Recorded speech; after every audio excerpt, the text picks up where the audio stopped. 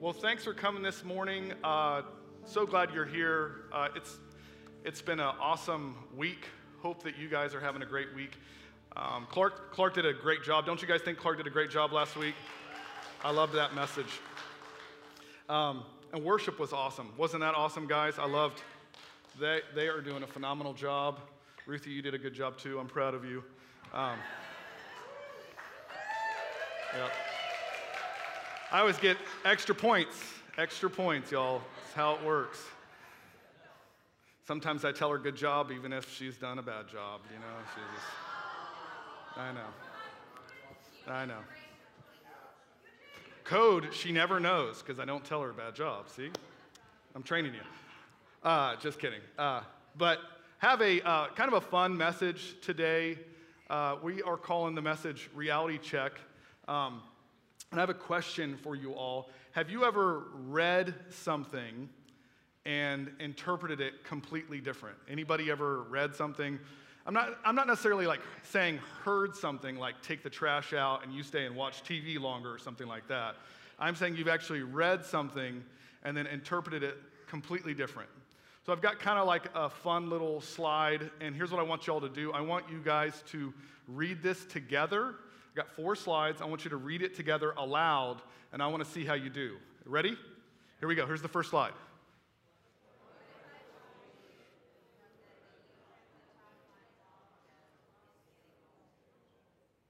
Did you guys read it wrong? You're figuring it out. Yep. All right, ready? Next one. Here we go.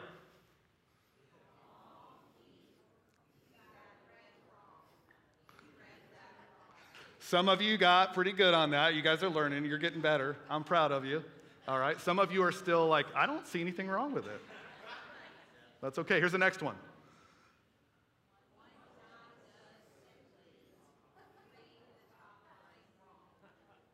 That's good. Yep. Good job. You're getting better. Last one. Here we go.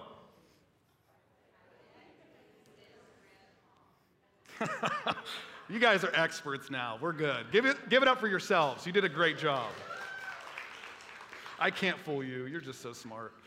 But Scripture, I want you to know, how many of you ever read something in Scripture and you know you interpreted it wrong? Like something, it says one thing and you interpreted it and you took it as something else. And I know I've been that way. I've read Scriptures for years sometimes, and then now with a new filter, I can see what it actually says. And I want to take you through this next text. It's Philippians 2:12 through 13. This is going to be our text that we read for the next couple weeks, and we stay with it, and I really kind of break it down. But Philippians 2:12 through 13, it says, "Therefore, my beloved, as you have always obeyed, so now, not only as in my presence, but much more in my absence, work out your own salvation with fear and trembling, for it is God who works in you both to will and to work for his good pleasure." Now, it seems simple when you read it. Verse 12, it says, work out your own salvation. It seems pretty simple just to say work out, right? That should make sense. But for some reason, I myself, and I'm sure others, there is a knee-jerk reaction that we have to think that that verse says to work for salvation. And I think, I'm not positive, but I think the reason why that is because most of our lives we had to work for things. Would you agree? Would everybody agree that most time? I mean, it starts off when you're a baby, right? You say dada or mama and you get a little good job, right? Or if they crawl, you know how babies crawl? That's how they crawl. Some babies scoot, right? You ever seen the scooter babies? Those are my favorite, by the way. They don't crawl, they scoot. But you get a round of applause for that. Or when they walk, usually they look like Frankenstein when they walk, you know, like I love that moment. But they get hand claps, or if they eat, you get hand claps. Then you get a little bit older, you get chores. Anybody remember chores? Kids these days, they don't got chores, you know? We tell our kids, like, hey, if you want to go somewhere cool, get your room clean. That's our negotiations. We don't even call it chores. But there's chores, and you get allowances, and then you get a little bit older, and you get a job, right? And you have to work for money. And then you also work for things. How many of you work for things? It could be you work for a new car or a new boat or a new camper or What could it be? A new fishing pole. Anybody like new fishing poles in here? You know, it could be working for something. Some of the ladies are like, what about a new purse? Or, come on, like we work for things, okay? And then it could be a career or a promotion. We're always working for something. The last thing, once you get older, you actually work for your spouse. Does anybody know that you work for your spouse? And you might say, I told her I loved her when I married her. If I change my mind, I'm going to let her know. Look, I'm just letting you know you work for your spouse whether you like it or not, okay? Whether you're collecting a paycheck, you work for them. But all of our lives, I don't know if you guys grew up this way. I did. I heard this many times, like that nothing in life is free. Nothing in life is free. Money doesn't grow on trees. You got to work for it, right? And so for some reason, we've taken that and that has kind of wandered over into Scripture, and we think that we have to work for our salvation. But the problem with working for our salvation, there is a big problem with that, is you never really know where the start line is, and you never really know where the finish line is. Anybody realize that? You don't know where to start and where to begin, and when that happens, you will run out of steam. You will eventually hit a wall. You'll hit a point where you can't continue, and you actually have to stop. I have a story I want to read to you. It is about Florence Chadwick. Anybody remember Florence Chadwick, 1952? A woman named Florence Chadwick decided to attempt the 26-mile between California coastline and the Catalina Island. And during her swim, Chadwick traveled with a team whose job it was to keep an eye out for sharks and be prepared to assist in the event of unexpected cramps, injury, or fatigue. Roughly 15 hours into her swim, a thick fog began to set in, clouding Chadwick's vision and confidence, and her mother happened to be in one of the boats at the time. As Chadwick relayed to her team, she didn't think she could complete the swim. She swam for another hour before deciding to call it quits. And as she sat in the teetering boat, she discovered if she just continued for another mile, she would have reached Catalina Island. She was that close. And that's what's interesting is, and the reason why she didn't make it was because she didn't know how much further she had to go. And so she gave up. And that's very much how salvation is. If we think that we're working for salvation, we will give up eventually because it's endless. There's no finish line. I went to high school over at Melbourne High School, and I went to high school with a guy named Derek Zach. He was an interesting guy. You can turn that slide off. Sorry. But Derek Zach was, he was a hilarious guy, played football with him, he was my workout partner, and we also did track together. So I was a hurdler. I don't know if that's a real word. Clark usually makes fun of me of my fake made-up words, but I was a hurdler, and he was a sprinter, okay? And so we're going from Melbourne High School to Ogallie, which is the next town over, and on our way, Derek Zach walks over to me and my fellow hurdlers on the bus, and he says, I think I'm going to try hurdles today. All right, so if you know anything about track, he's roughly, I think he's about 5'3", and the other guys that I ran with, one was 6'2", the other one was 6'8", okay? So it requires something going on there as far as getting over the hurdle. But he was a really fast sprinter, and he just thought, I'm going to go for it. And I said, I don't think that's a good idea. I don't think you should do it. And he said, no, I'm going to go for it. And so I think we ran over 200 meters. I can't remember what the exact one was, but it was a long race with the hurdles. And so he starts going. Have you guys ever seen people do hurdles, right? It's like the one leg goes in front of the other. Well, this is the way he ran. He would run, and then he would jump like this, okay? Wasn't working for him very good. And then he just kept going up. And he did pretty good because he was sprinting in between. Like, he would keep up, and I kept noticing he's right there. He's doing a little bunny hop, but he's getting over it, okay? And we got on this straightaway, and I'll never forget, he caught his foot and did a tumble, okay? A really bad tumble. And I remember thinking, like, I'm sure he's just going to brush off and keep going. And I looked back, and he threw his arms up and just walked up into the bleachers with the crowd. And I remember coming to him after, and I said, hey, Derek, I said, why did you quit? Like, why did you give up? We were, you know, like, you could have made it. And he said, well, I couldn't see the finish line. And so I had to give up. And that's what I'll let you know is when we interpret this scripture or any scripture as that we're supposed to work for our salvation, Well, it's an endless race because you will never get to the finish line because you think, I'm running for something that's not actually there. And the good news is about that is he didn't say that we're working for salvation. He said to work out salvation. He said to work it out. He's talking about working out the salvation that we already have. Y'all with me? Ephesians 2:8, it says, for by grace you have been saved by faith. Nothing you did could ever earn salvation, for it was the love gift from God that brought us to Christ. Right? This word saved is interesting because it's used over 100 times in the New Testament to refer to the complete package. Saved means, in Greek, it's sozo. It means saved, healed, and delivered. I would love to spend an entire series just on that word alone. At some point, we will. But we'll come back to it at some point. But it's fascinating because the question is, how are we saved? We're saved by faith. We're saved by just believing. For by grace you have been saved by faith. And I love that it said, have been. Okay, this implies that there is no working for. We're not working for salvation. We're not working to be saved because we already have been at belief. Verse 8, it says, nothing you could ever do would earn you salvation. Nothing, you guys want to know what nothing means? Nothing means nothing. Okay? I'll give you some 90s words that nothing means. Okay? It means nada. It means diddly squat. It means zilch. And it means zippo. Anybody remember that? People, I remember being at the lunch table and they're like, can I have some of that food? You're going to get zilch of my food. Okay? That's not a made-up word wherever Clark is. In other words, God made a deposit of salvation, and we were the recipients. What was the deposit? Or better yet, who was the deposit? Salvation, if I can take you on this little journey, salvation in the Greek means soteria. And if you look it up, the definition in the King James Version, because that is the most Christian version, King James Dictionary, the act of saving, preservation from destruction, danger, or great calamity. The root word of this word soteria is soter, which means savior.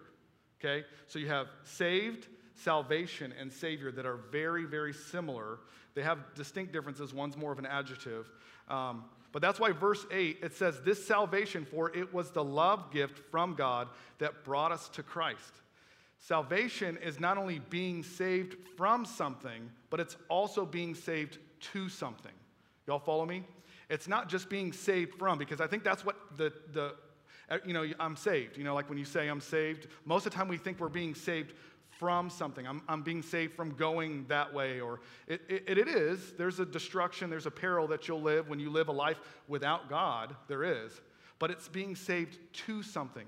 It's being saved. When we become saved, we become union with Christ. Does that make sense? Okay.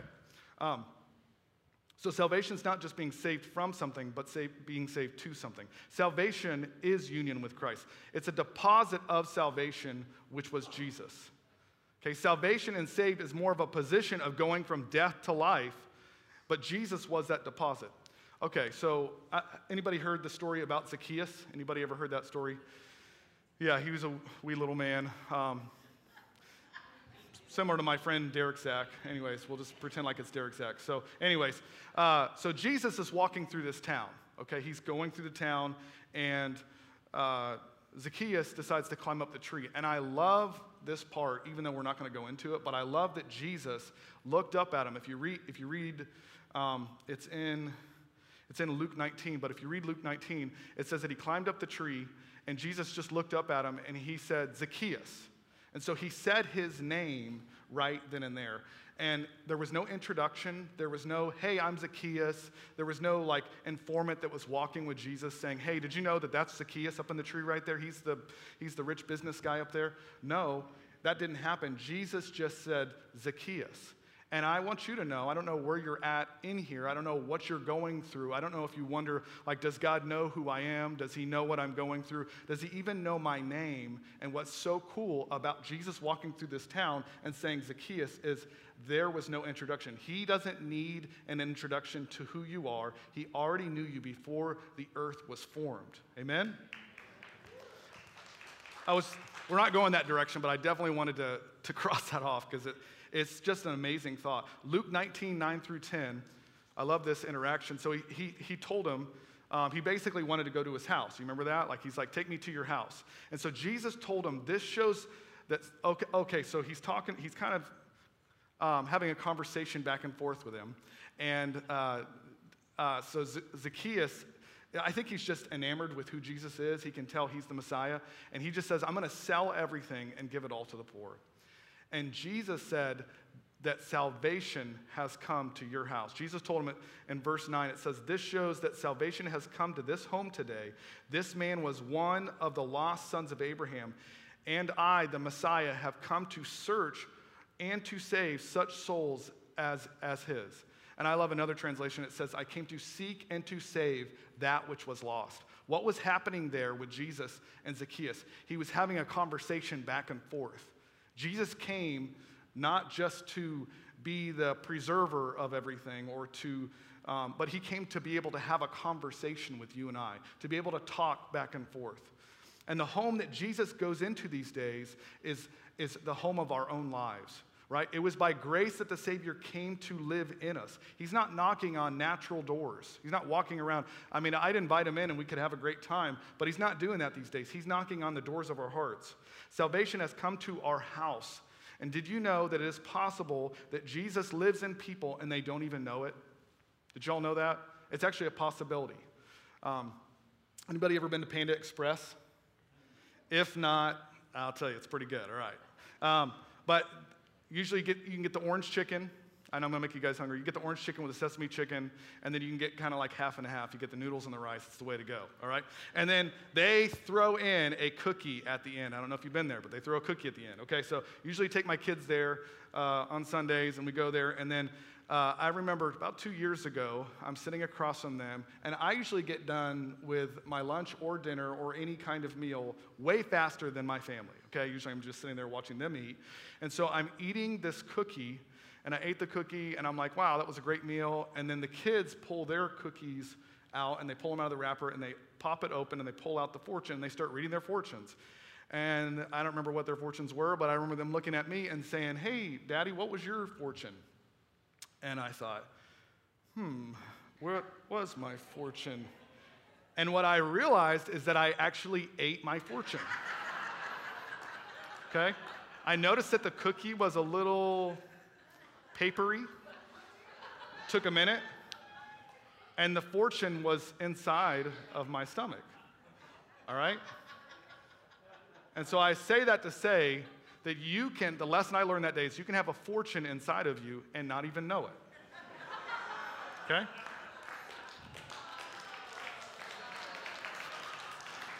It's embarrassing. So that's what I got to tell you guys to make you laugh, just embarrassing stories of myself. 2 Corinthians 13:5, I got another one coming up. Or do you not realize, this is Paul talking to the Corinthians, he realized there was a fortune inside of them. He said, do you not realize about yourselves that Jesus Christ is in you? Paul was giving the Corinthians a reality check here. He said, you Corinthians need to know you have eaten the cookie, and there is a fortune called Jesus inside of you. And what I want to go through 3 reality checks real quick with y'all, 3 different reality checks that we can glean from about this verse, the Corinthians 13:5. Number 1, location is important. Location is important. Christ is not merely outside of us, a helper in our time of need, but he dwells in us, living in and with us at all times. I don't know if y'all have ever pictured this, but sometimes I believe that we can feel like when we go to pray to God, that there's this angel that's with us, and he takes our little messenger, and then he runs it up to God, like while he fights off the demons, and he gets up to God, and then God opens up the message, and he's like, I have an answer for my son, and he writes the little message, and then he hands it back to the angel, and the angel fights all the way back down, then he hands us this thing, and then we receive some kind of thing. That's not at all how it works. Paul wasn't speaking poetically when he said Jesus is living in us, or metaphorically. He was saying Jesus is literally, practically dwelling within us as believers. The second reality check that I love to talk about is, number 2, is never forget. Now, I know we just went through 9/11. You'd think that that's what I was like. I worked hard and I tied it in with yesterday, and I didn't. This was made up like months ago. But never forget, all right? And the never forget that I want to talk about, it says Paul was giving a reality check. Either they never knew or they had forgotten, right? They never knew that Christ was in them or they had forgotten. And I kind of relate it to, anybody ever seen the movie Hook? Anybody ever seen that with Robin Williams, and he's Peter Pan, right? But I relate it to him, and if you don't know the story, so he's here on earth. This is the adult style of him being down here, and he's down here, and he's living his life, and he's got 2 kids, and Hook actually steals his 2 kids and takes them back to Neverland. And so Peter Pan decides to go back to Neverland, and he's there, and when he runs into Hook and the Lost Boys and everything, he's actually forgotten who he is. He doesn't remember who he is. He's so confused by it. He doesn't realize the power that's within him, okay? And so all the Lost Boys, I don't know if you remember the movie, but all the Lost Boys keep saying the word bangarang to Peter Pan, okay? Which if you look it up, it's actually a real word. I thought it was a made-up word. It's a Jamaican word, and it actually stands for war cry. And they were trying to get him to realize the power that's within him to become who he's actually supposed to be, right? And I say that to let you know that that's what Paul is doing, is he's saying bangarang. He's like, recognize the power that's inside of you and live that out, okay? Number 3, the third thing, the reality check that we can take from this verse 5, is a revelation. If you don't have a revelation that the Savior is in you and you're still trying to work for salvation, then you will end up giving up. If you don't realize, like, it actually does affect the way you live, talk, think, communicate with people, right? It affects it. You actually have to have a revelation that Jesus is in you in order for it to change something about your life. I remember when I was a teenager, I used to chew on bottle caps. You guys know the little aluminum bottle caps that you pull off, right? I know it's a strange habit, but I would pull them off, and I would put them on the end of my mouth. Sometimes I would put them inside of my mouth. I would chew on them. They would cut my mouth. I know it's gross, but I just did that all the time. I don't know why I did it as a kid. Well, I was in 9th grade, and I was playing basketball with my cousins, and I had that bottle cap in my mouth, okay? And I went to go up for the rebound, and when I went up for the rebound, the bottle cap got stuck right here, right? And so I'm turned around from my cousins, and I'm going, and they're laughing at me because usually I'm choking on something, but they're laughing at me. And eventually I got my wits about me, and I just took a big old swallow and I went, and swallowed that bottle cap. Okay, and what I want you to know in that moment is I knew exactly where the bottle cap was, okay? It was right here on the inside of me, okay? It was on the inside, and we can live with that same kind of revelation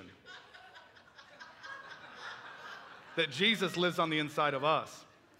All this helps Philippians 2:12 make sense, right? Where it says, work out your own salvation. In other words, he's saying, allow what's on the inside of you to come out. In other words, he's saying, work out your salvation that is in you. Work out the Savior that is in you. Romans 8:10, it says, but if Christ is in you, though the body is dead because of sin, the Spirit is life because of righteousness. Galatians 1:15 through 16, it says, but when it pleased God to reveal his Son in me, right? He's in me. Even Paul was reminding himself that Jesus is on the inside of him.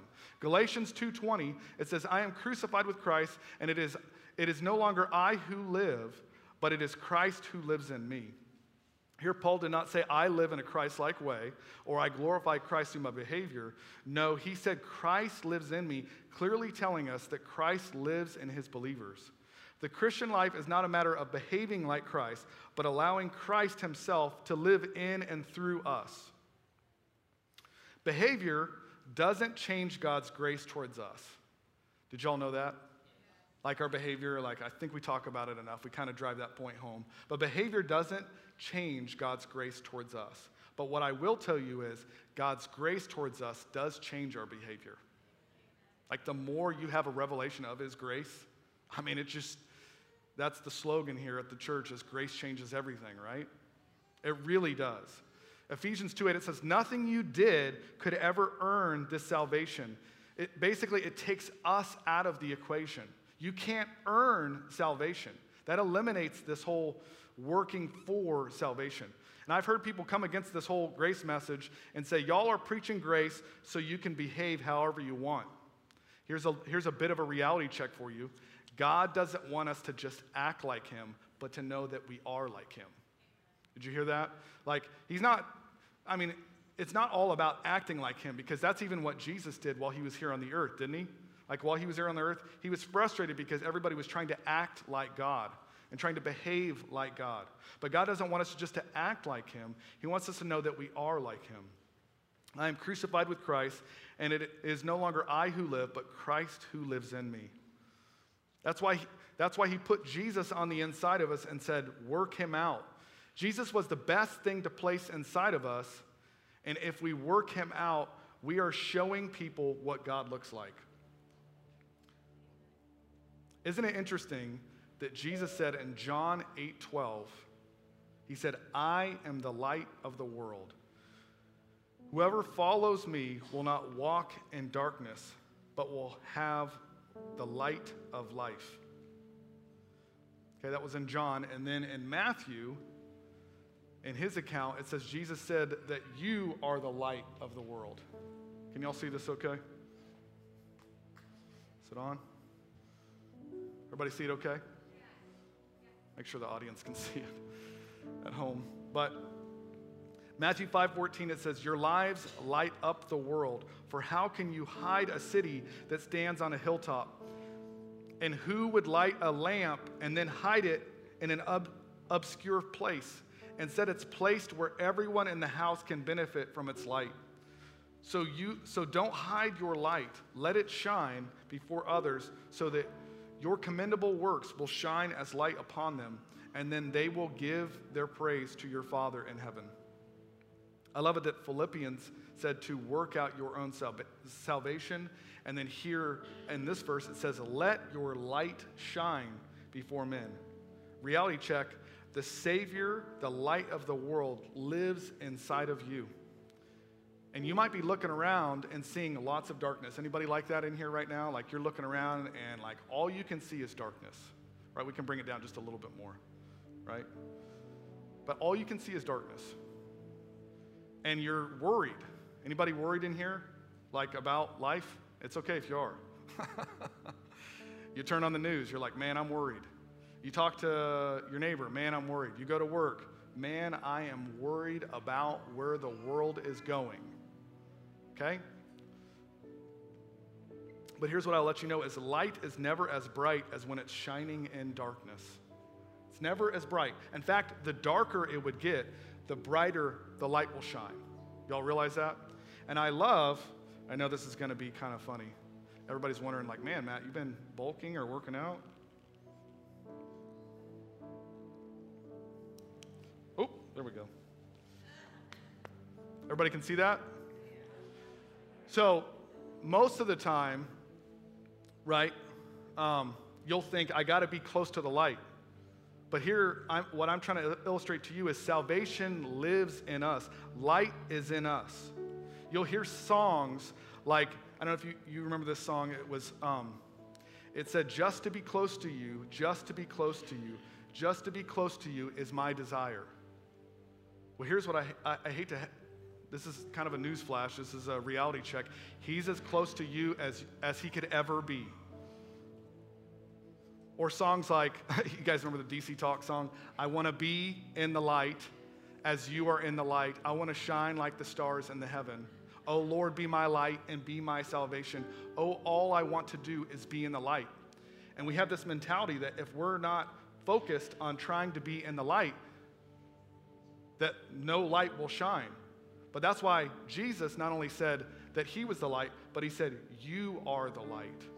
So even though things might get darker, I want you to know you and I, we're the light. We bring light into situations. We bring hope into situations. We bring life into situations. That's why when it says, work out your salvation, let your light shine, that's pretty easy to just let light shine.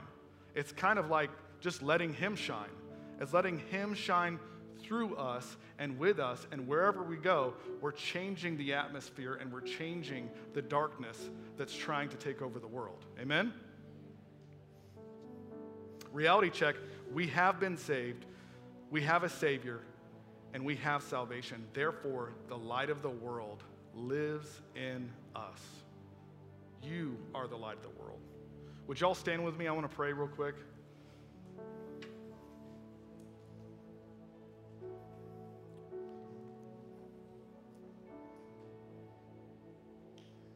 It's interesting, I've been through a lot of dark times in my life. And even when I didn't recognize that he was with me, he was with me. And I think it's just so important that we see that Paul said, hey, reality check. If he had to tell the Corinthians reality check, if he had to remind himself, it's so important for us to do that. Let me pray. Father, we thank you, God, so much for your goodness. We thank you, God, for your grace. We thank you, God, for your mercy. We trust in you to speak to us, God, this week. Help us to just let light shine. Let your light shine through us wherever we go, God, as we're bringing hope and healing to the lost. We trust in you in Jesus' name. Everybody said, amen.